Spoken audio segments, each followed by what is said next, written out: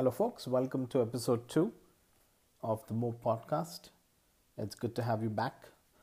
It's been almost, I think, 3 weeks now since I did the first episode, and I was hoping to be more regular with my podcast, but I could say, oh, I was busy, I was traveling, I had other things to do, better things to do, but that would be a big lie because I've been lazy.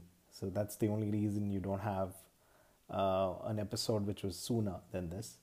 I had a few ideas. I wanted to do one at the end of 2018, almost like a goodbye episode for the year. And I wanted to do one right after New Year, welcoming 2019. But anyway, they didn't happen, right? So, but the good thing is, it's happening now. So we'll take it from here. Well, before I get started, there were a couple of things which I thought I'll let you know. One is, as you can see, I'm an amateur podcaster. I'm just getting started. So I don't have a lot of equipment. I just use my iPhone and the Anchor app to record my podcast. I just used regular headphones. So there is some element of background noise, which people have to deal with. I'll try to get better equipment. I'll also try to use like a soundproof room if I can. But until I do that, I think I appreciate that you will continue to listen even and ignore these little inconveniences. There's also surround noise which comes near my house. So I try to record in the night so that there's not a lot of vehicular noise or like other things. But from time to time it does happen. The other thing is that I record, episodes live. I actually don't edit them, so there could be issues with that. So this is something that we can work through. But I want to get started with my podcasting experience. Right, I don't want to wait for equipment. So that's where most of the people fail, which is, oh, let me get this so that I can start. I think it should be the other way around. I will start and then get stuff which is required. So that's that. Well, intermittent fasting sucks. I haven't been very sincere with that. I was hoping to do something different at the beginning of the year, but not been very successful. I've had amazing success in the past. So I actually did consistent intermittent fasting for almost 6 weeks, and I lost more than 20 pounds during that. It's about 10 kilos. So which is awesome. So it does work, and I find a lot of benefit with that. So I'm hoping to get back to that program as soon as possible. All right. So I was hoping to, talk about something that I did in the first week of Jan. So we went to this place called Dindi, which is in Andhra Pradesh, India. It's close to about 450 kilometers from Hyderabad. A 2-hour drive from Rajahmundry and maybe 15 kilometers from Narsapur. Most of the folks may not know where these places are, but basically Google Dindi, Andhra Pradesh, right, and you know what I'm talking about. It's a beautiful backwater town. So it's on the banks of river Godavari, and it's also on the bank of the Bay of Bengal. So Antarvedi is a small village near Dindi and near Narsapur, which I think is the biggest town around there.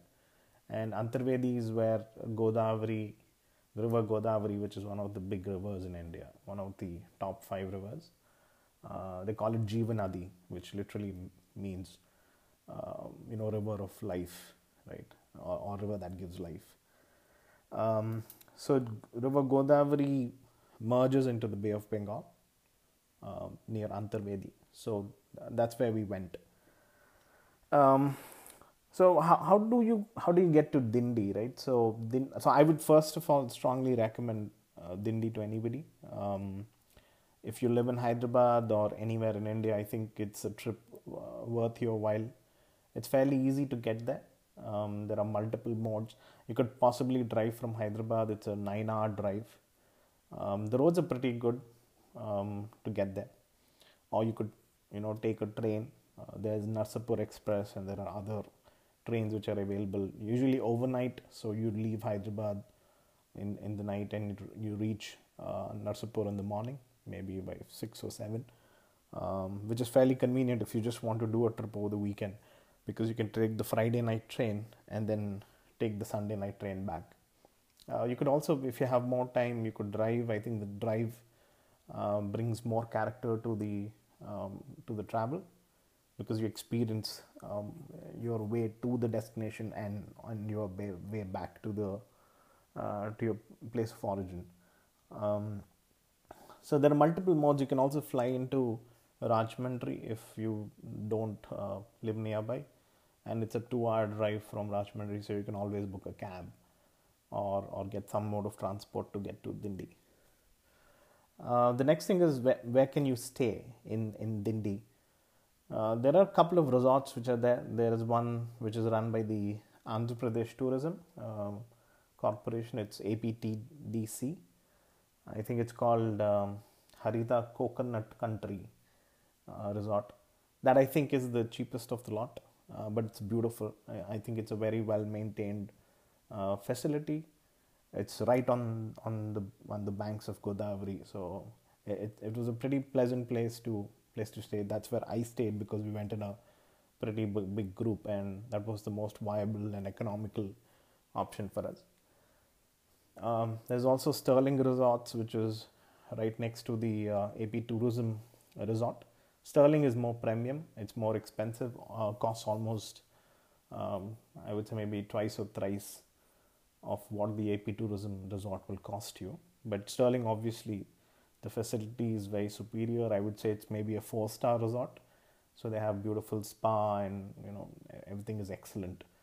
So you could stay there as well, depending on your budget, your preferences.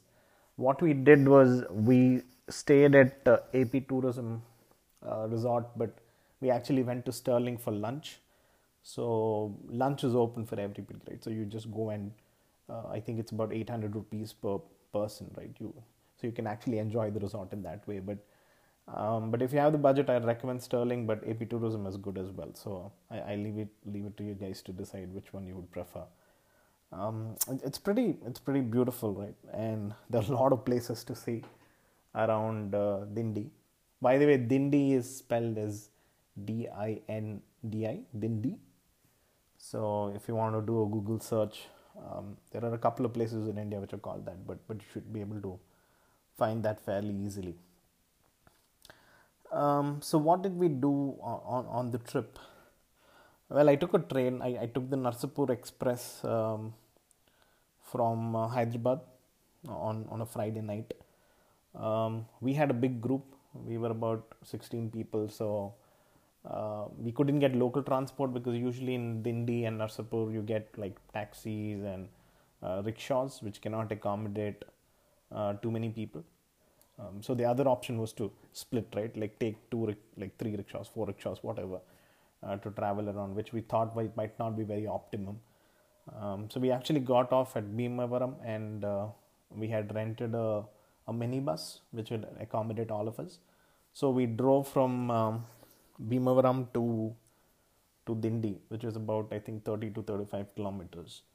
So we reached on Saturday morning, and it was, I think, so we had breakfast at Bhimavaram, which was pretty good, and then we headed off to Dindi in the morning. So that was pretty good. So at Dindi, we stayed at the AP Tourism Resort, as I had mentioned earlier. It was a good place, and we basically settled in, got ready. So without going into a lot of detail on what we did step by step, what I'd like to do is just give you a brief on what are the nice places you can visit in and around Dindi. So there's, of course, the Antarvedi temple. There's a Narasimha Swami temple, pretty old. I think at least a couple of centuries old, and I guess so. It's very beautiful. Thankfully, it was not very crowded when we went there, but depending on the time of the year and festivals and so on, it can get pretty busy. But it was a beautiful temple, and we really enjoyed the visit.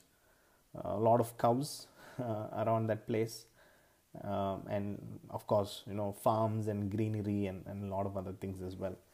So Antarvedi is about I'm not sure what the mileage is, but it was a relatively short drive. I would say maybe a 20 or a 30-minute drive.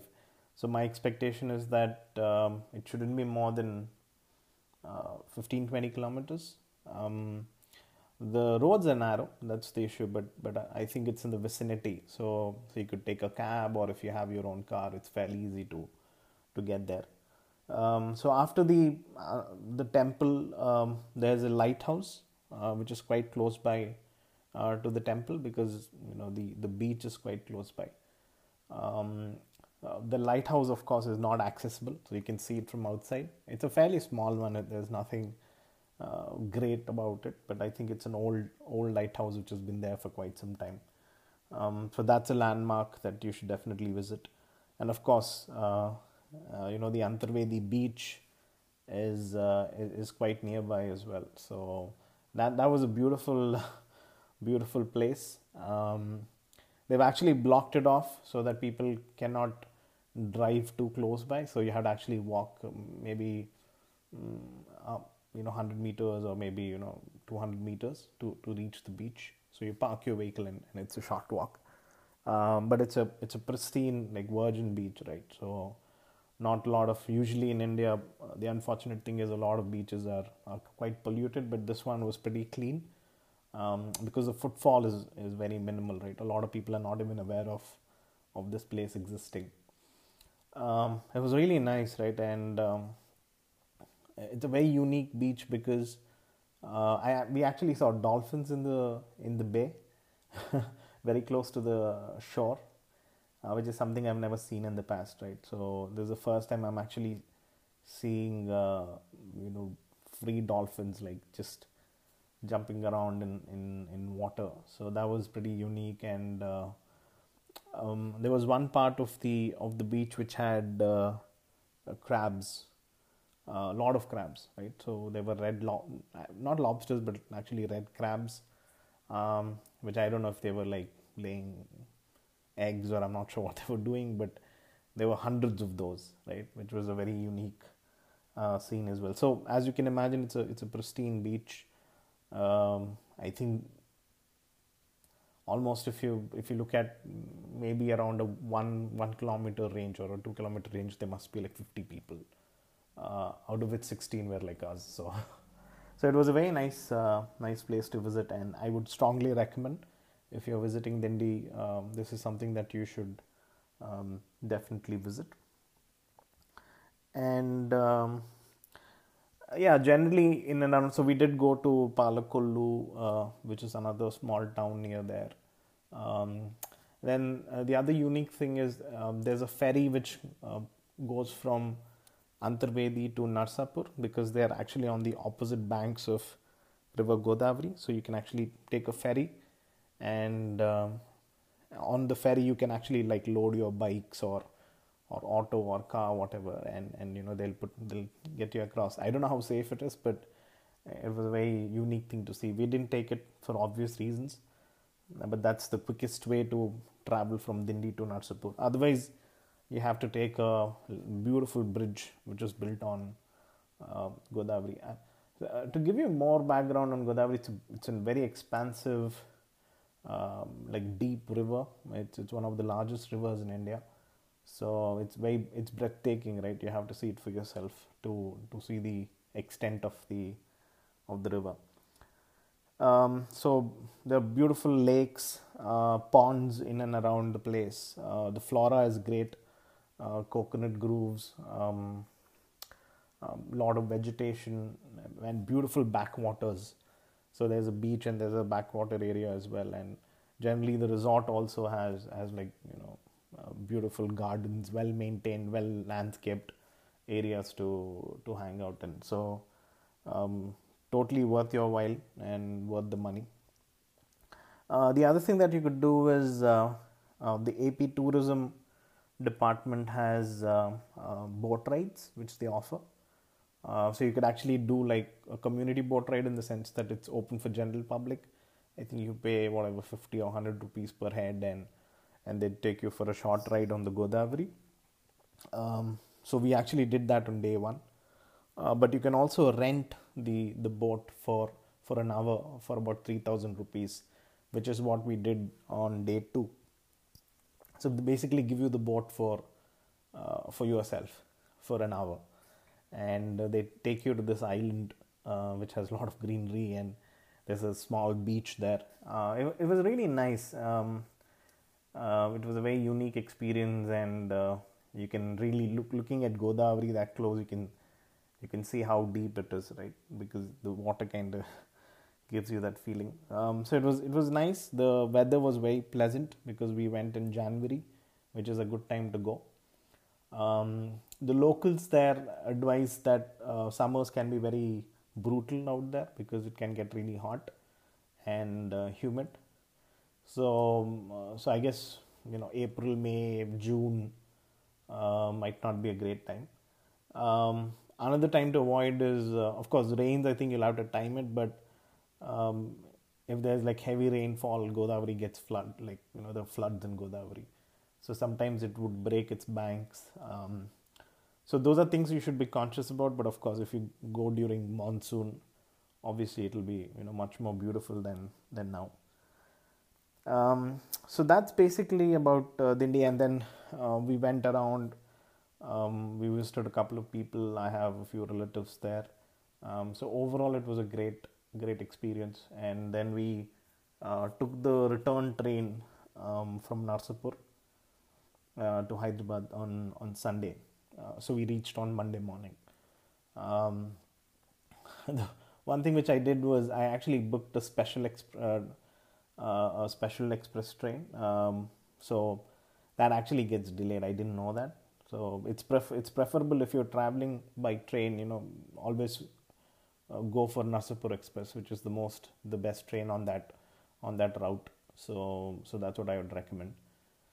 So that basically summarizes what we did in Dindi, the places that you can see, and I would strongly recommend it. I think it does not have a lot of publicity for some reason. People are not aware of it, and I think even the resorts and everything have come up fairly recently. So that could be one reason. But yeah, if you have the opportunity, do visit Dindi. It's a great place, and I would strongly recommend that. So that basically brings us to the end of the podcast. So this is what I wanted to cover, but we'll talk again fairly soon. So thanks for your time, and cheerio.